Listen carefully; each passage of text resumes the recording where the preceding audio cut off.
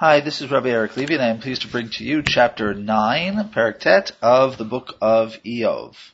Vayan Iyov Vayomar. Iyov responds and says, and it's important to note here that Iyov is not responding to Bildad from the previous chapter. Rather, he is responding to Eliphaz from all the way back in chapter 4 and 5, but really to the things Eliphaz said in chapter 4. And that's just the way this book of Iyov works. The discourse is not always contiguous. There are sometimes leaps and backtracks before a thread is dropped and then picked up again. So in chapter 4, Eliphaz said, Ha'enosh me'aloah yitzdak imeosehu yitar gaver. Do you think that in comparison to God that a man could be righteous? Can a person be purer than his creator? And there what he was trying to say is that a person cannot be a tzaddik, he cannot be without flaw, he must have some flaw or sin in him, and that justifies whatever punishments come his way.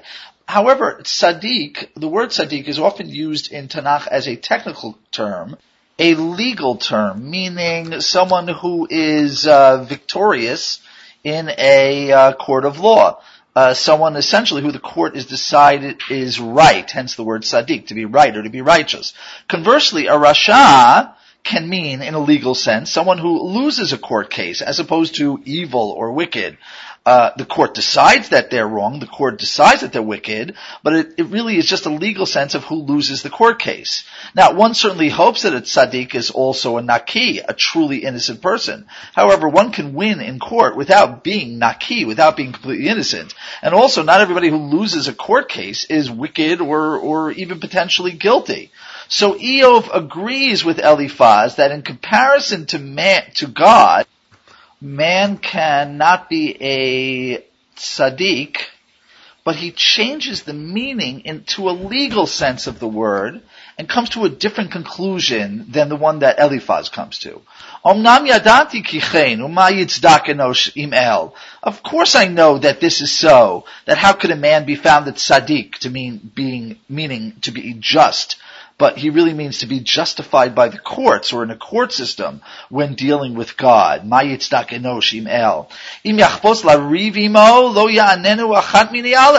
If he, i.e. God, wants to fight with him, i.e. a person, and again, note the word riv in Tanakh it can also be a technical term, meaning to take somebody to court. And the example of all these terms comes from Devarim chapter 25, which says, Ki yeh riv ben anashim v'nigeshu el hamishpat, ushfatum v'hitzdiku et hatzadik v'yeshu et rasha. When there will be a dispute between men and they take their dispute to court, and the court decides that one person is in the right and the other person is in the wrong. And Rashi Mishpatim notes that there's a difference between naki, who's somebody who is really guiltless, and tzaddik is somebody who is merely considered to be correct in the court systems.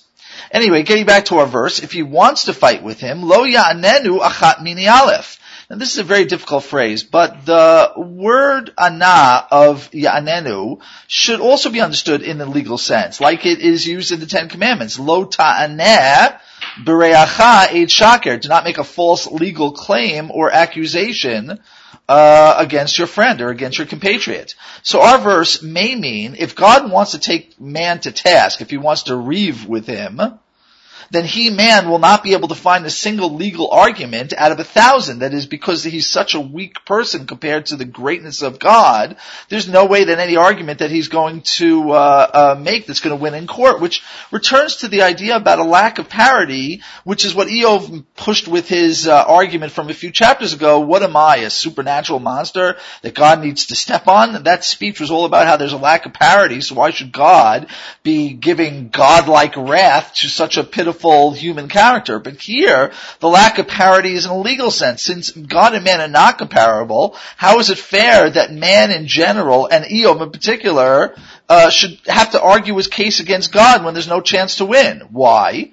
Because God is, in the next pasuk, Chacham levav ve'amitz koach, miksha lav vayishlam. God is wise of mind, Chacham lev, and powerfully strong, amitz koach, and who can be stubborn before him and come out whole? That is, who could take on God and not lose? And how could anybody win in such a circumstance?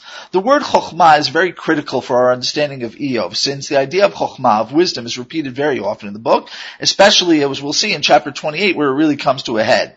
The sense of chokhmah really means knowing everything that one needs to know about creation and artisanship and how to be successful and how to do things successfully and perfectly based on a full understanding of a particular area of knowledge, or in God's case, all areas of knowledge.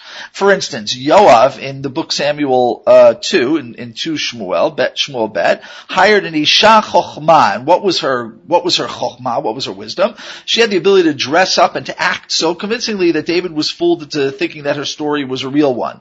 But Bezalel also says that he has chokhmah, which meant that he had an expertise in his sculpture and metalwork and design. That was his chokhmah. He had the ability to translate to understand a system completely and to translate that into successful action, to manage to translate the perfect potential knowledge into actual applied knowledge as well.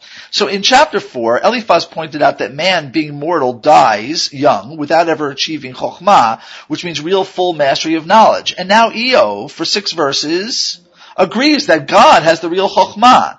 And he explains about essentially what this is, which is this Chocham Lev is not really omniscience, God's ability to know things and know everything, but it's omnipotence, God's ability to do everything. And so too by Amitz Koach, although we'll see Amitz Koach is sort of the opposite of Chacham Lev. So now Eov will quote Eliphaz, and in fact he'll start quoting from the prophets Isaiah and from Amos, but once again he'll slant their words to show that God, with all of his omnipotence, with all his greatness, with all of his chokhmah, he could be unfair in his omnipotence. So the first 3 verses deal with the Amitz Koach, and the last 3 verses deal with the Chacham Levav.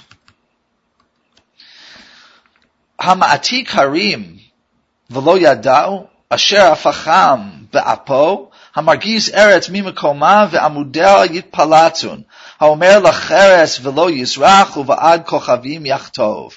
He removes mountains so thoroughly it's as if they were never there, turning them over in his anger. He quakes the earth from its place and its pillars, i.e. its supports, they shudder. He commands the sun. The word cheres means the sun here, because pottery, cheres, is made out of such a hot kiln that was like the sun, so it's another word for sun. And it stops, that is, he commands the sun to stop shining, and he seals away the stars. That is, he could turn off the lights of the sun and all of the stars as well. So God's power of Amitz Koach here is essentially in God's ability to unmake all of creation. Now the next 3 verses focuses on the Chacham Lev omnipotence of God, that is his ability of artisanship, his ability and his mastery over all of nature. Notesh Shamayim livado v'dorech al bamot hayam oseh ash kasil v'chima v'chadrei teiman oseh gdolot arein cheker v'niflaot arein mispar. He alone spreads out the heavens and tramples the crests of the seas. And this Bahamot Hayam is a mythical and of course metaphoric image of God trampling the behemoth of the ocean, some kind of sea creature, in order to make order of the chaos, in order that humans could survive and the ocean wouldn't wash over all of the earth. Who makes the constellations of Ash, Ksil, Chima, and Chadrei Teiman. Which, the exact constellations, these 4, which ones he's referring to, can only be a speculation today. But Ash is said to be Sirius, that is the bear, which points to the North Star. Ksil is said to be Orion. Chima is Pleiades. And I'm not sure about Chadrei Teiman, which literally means the chambers of the south. So maybe he means the Southern Cross, which in the northern hemisphere is only available from the tropics and south. And even then it's only available for a few hours before it falls below the horizon. What I find kind of interesting, but I'm not sure what to make of it, is that 2 of these constellations, Ash and Ksil, are also terms that are used by Eliphaz in his derision of Eov. Eliphaz refers to Eov's kislato, which may have meant his foolishness. And he also told Eov that as a human he is flawed, since the Ash, the worm, will help his body decompose after death. But if Eov is hinting at something that Eliphaz was referring to, I'm not really sure what his intent is. So let's continue on with verse 10. He makes great things that cannot be fathomed, wonders that are too numerous to count. So what we have here is qualitative and quantitative omnipotence. Now, Eov is quoting Yeshayahu, who also says about God, Ein cheker letzvunato, there is no way to fathom his reasoning. And in Tehillim we also read, V'lig dulato ein cheker. So after spending 3 verses talking about God's destructive power, Eov seems to be coming clean and being fair and saying that God also has constructive power as well. But either way, whether it's constructive or destructive, and certainly if it's destructive, man is not in the same playing field as God. So how can man successfully come out justified when he comes to dispute against God?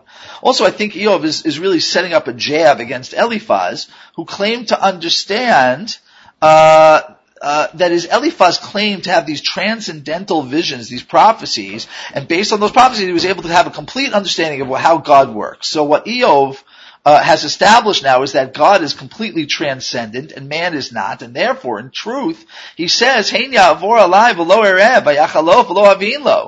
he, that is God, passes over me, I don't see him at all. When he goes by me, I can't perceive him at all.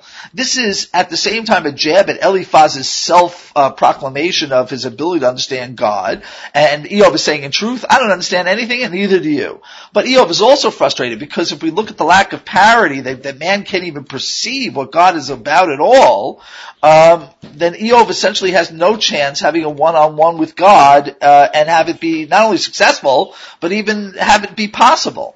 If he destroys, who will respond to him? That is, who will respond to God if he comes and destroys? Who will tell him, what are you doing? Yachtov here does not seem to be the Hebrew Yachtov, which means to snatch away. That Yachtov is spelled with a tet, this with a taf.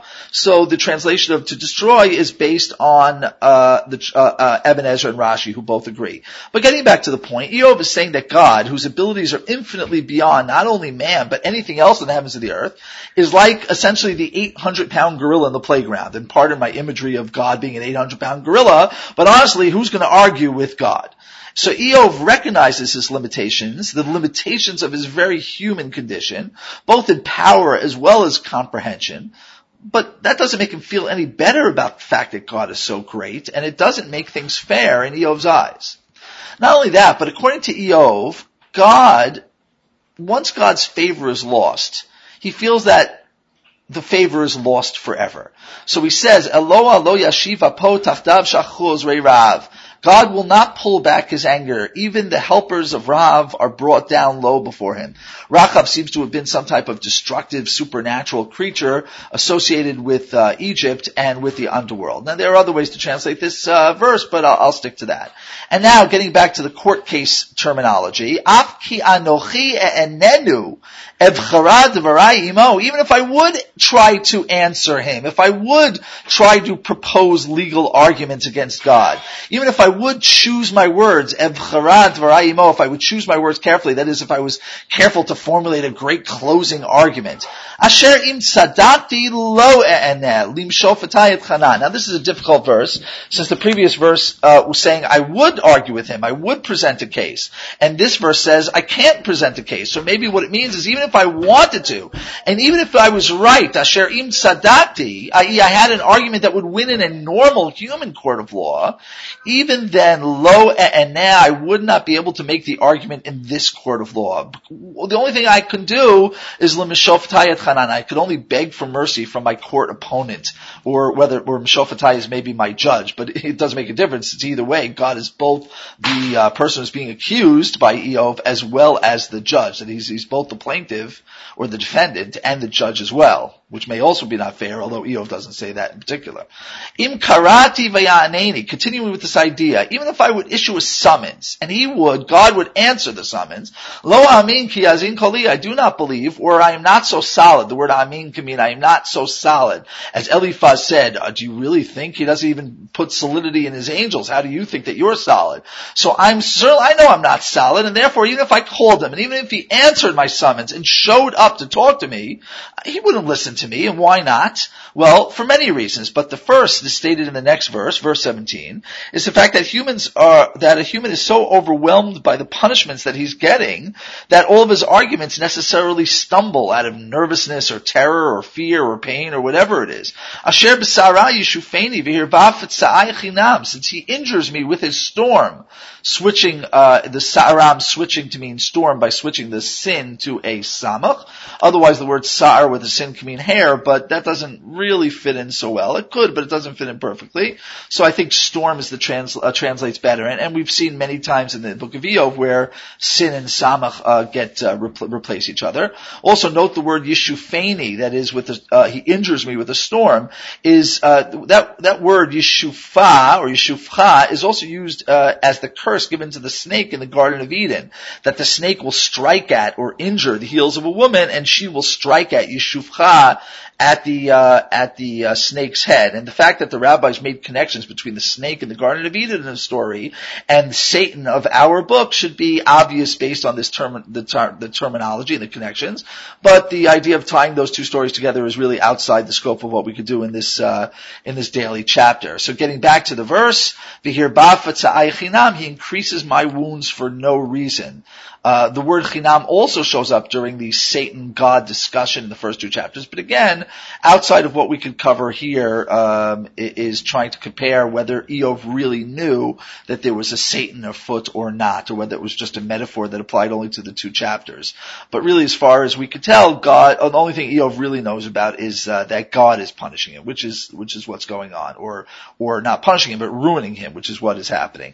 Anyway, continuing with verse 18, Lo yitneni ashev ruchi ki yasbi'eni mamromim. So the reason why I can't get out a good court argument is because I'm in so much pain with the storm and with the smiting that he doesn't allow me to even catch my breath. Indeed, he fills me with bitter things. How am I supposed to present a court case when I'm just human and my suffering is so great that it derides me of focus? And now another argument for the uselessness of trying to sue God in a court of law. Im l'choach hamitz hinei, v'im lemishpat mi yoideni. If I come before koach amit, that destructive, powerfully strong nature of God, so here I am, but if I come to that court, who will testify for me? Mio ideni, who will be my witness? Who will stand up for me? And here's another one, that is, even if I could come up to God, who am I going to find as any witnesses who are willing to back me against God? And now another argument, the next pasuk, imitz dak pi yarshieni, tamani vayak sheni. If I would have been in the right, even if I would have, it doesn't help me any, because my mouth, pi yarshieni, makes me in the wrong. If I am flawless, tamani vayak sheni, either he, God, or perhaps it, my mouth, would condemn me. Now, either Iyov means it as a human, his arguments, which really would have been fine in a human court, will essentially fail or be found to be faulty against God. But what I really think he means is that he's responding to Eliphaz and Bildad's accusation. They accused him that the very fact that he was speaking out against God was a sin, proving that he was a sinner. So the very act of trying to prove that one's innocent and that one is suffering an injustice causes the very opposite result, and therefore the person who may have been innocent before he started yapping becomes not innocent afterwards, and then you could say that those punishments that he got in the first place are justified retroactively. So it's a catch-22. If I'm right, then proving I'm right makes me wrong, and then I'm wrong, so I can't prove I'm right. It's a no-win situation, and maybe Iyov says that's simply unfair. And now, having spoken of the impossibility of getting a fair shake, the impossibility of suing God and making any kind of arguments of God which might carry the day, he goes back to his original assertion and his original request from the previous chapters. Tamani lo eda nafshi emas chayai. I am without flaw, meaning I did not sin, but I should become unknown. Lo eda nafshi, nobody should know for me, as I abandon and disgust my life. Emas chayai, I'm finished with my life. And now Iyov abandons the idea of the impossibility of arguing with God and gets actually harsher. He goes on to a new argument about the fact that God is not a fair shepherd of the people on this earth. Achati Alkena Marti Tam Virashahu Mechaleh. It's all the same, and that's why I say he destroys the innocent and the guilty. Im shot yamit pitom l'masat nikim yilag. If a scourge, remember the word shot is like this violence, this motion-based violence. In Yeshayahu, shot is the sound of the whips pounding on the horses as they come in war. So going back to the verse, if a scourge kills suddenly, he, presumably not God, but the enemy who brought on the scourge, will mock at the destruction, l'masat nakiyim, the destruction of the innocent. And here we use the word naki, not tzaddik, the person who's really innocent. And Iyov is not saying that God will mock or laugh, yilag, will laugh derisively at the suffering of the innocent, but simply that he allows the evil to have their way, the destructive to have their way, and they will laugh because the innocent, well, the meek will not inherit the earth at all. The meek will fall under the sword and the whip of the enemy.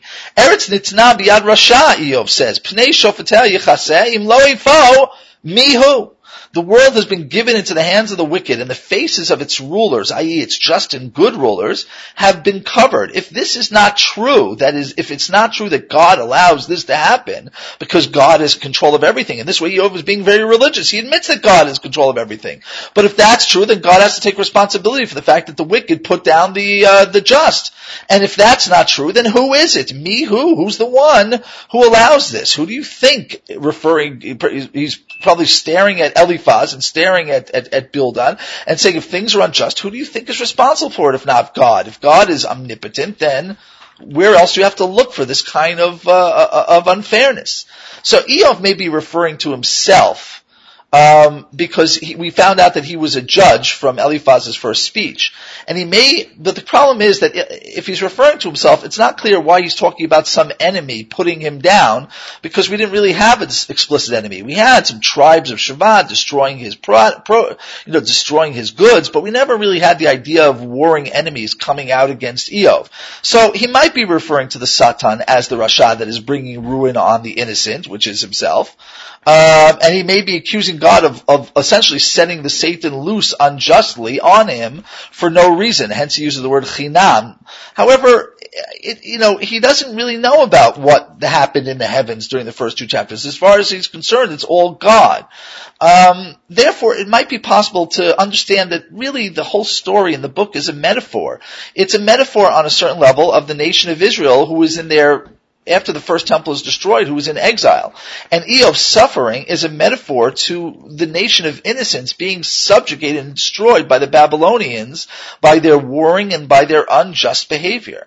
Otherwise, it's hard to really say what enemy Iyov is referring. But either way, whether he's referring to the enemies that destroyed his goods, or whether he's referring to the Satan and himself, or whether he's referring to the nation of Israel versus the nation of Babel, or some future nation that will subjugate an innocent nation of Israel, or whether it means all of these things, because of metaphor, of course, works on multiple levels. But either way, Iyov, what Iyov is questioning remains. Since God is in charge, how can he let this happen to me or happen to us as a people? Whether it's me as an individual or happen to us as a people, the question still remains. And now, perhaps because he feels that he has gone too far in accusing God of allowing unjust destruction and death, Iyov will go back to his own problems before returning to the much less chutzpahdik argument of above, which is that legal give and take with God is impossible because of the lack of parity between God and mankind. So, verse 25, V'yamai kalu mini ratz baruchu v'lo ra'u tovan, my days speed by faster than a racer.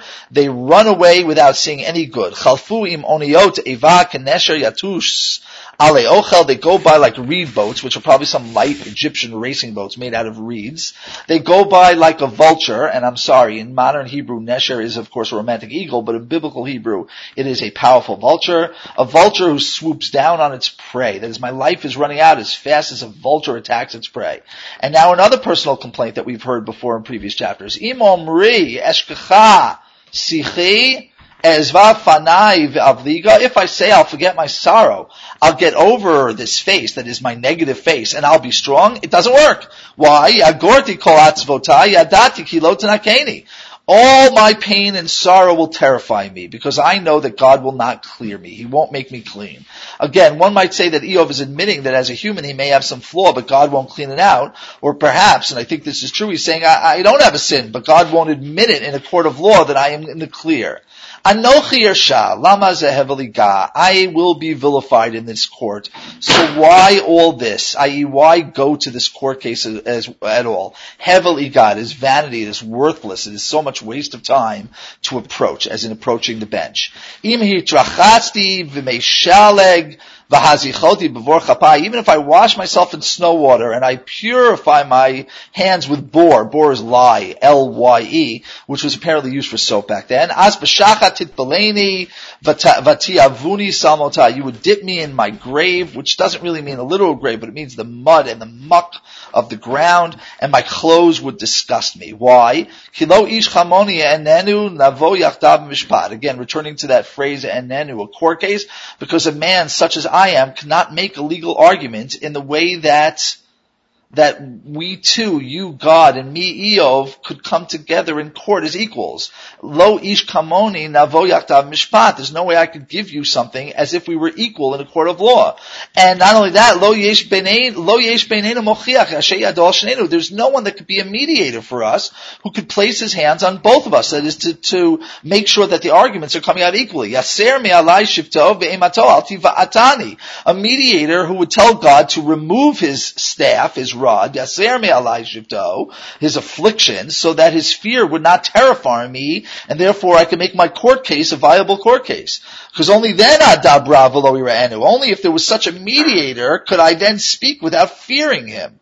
And as the chapter ends with then the very difficult phrase, Ki lo chen anochi imadi. That is not the way I am with myself. Now, maybe what that means, Ki lo chen anochi imadi, means I can't behave this way without fear because there is no one who can mediate, and therefore there's no way I can behave this way, and therefore there's no way I could win. Alternatively, some see this as another emendation of the scribes. You should go back to chapter 6, or 7 to remember what that is. A change that the Sofrim makes so that doesn't come out absolutely chutzpahdik.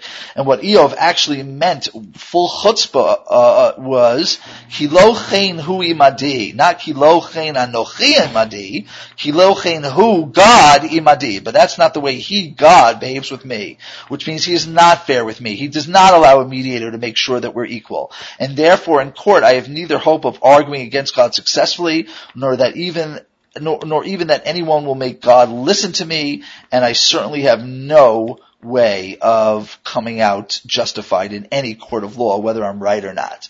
These are very harsh words, and Eov will relax a bit as he continues his speech in tomorrow's chapter, in chapter 10.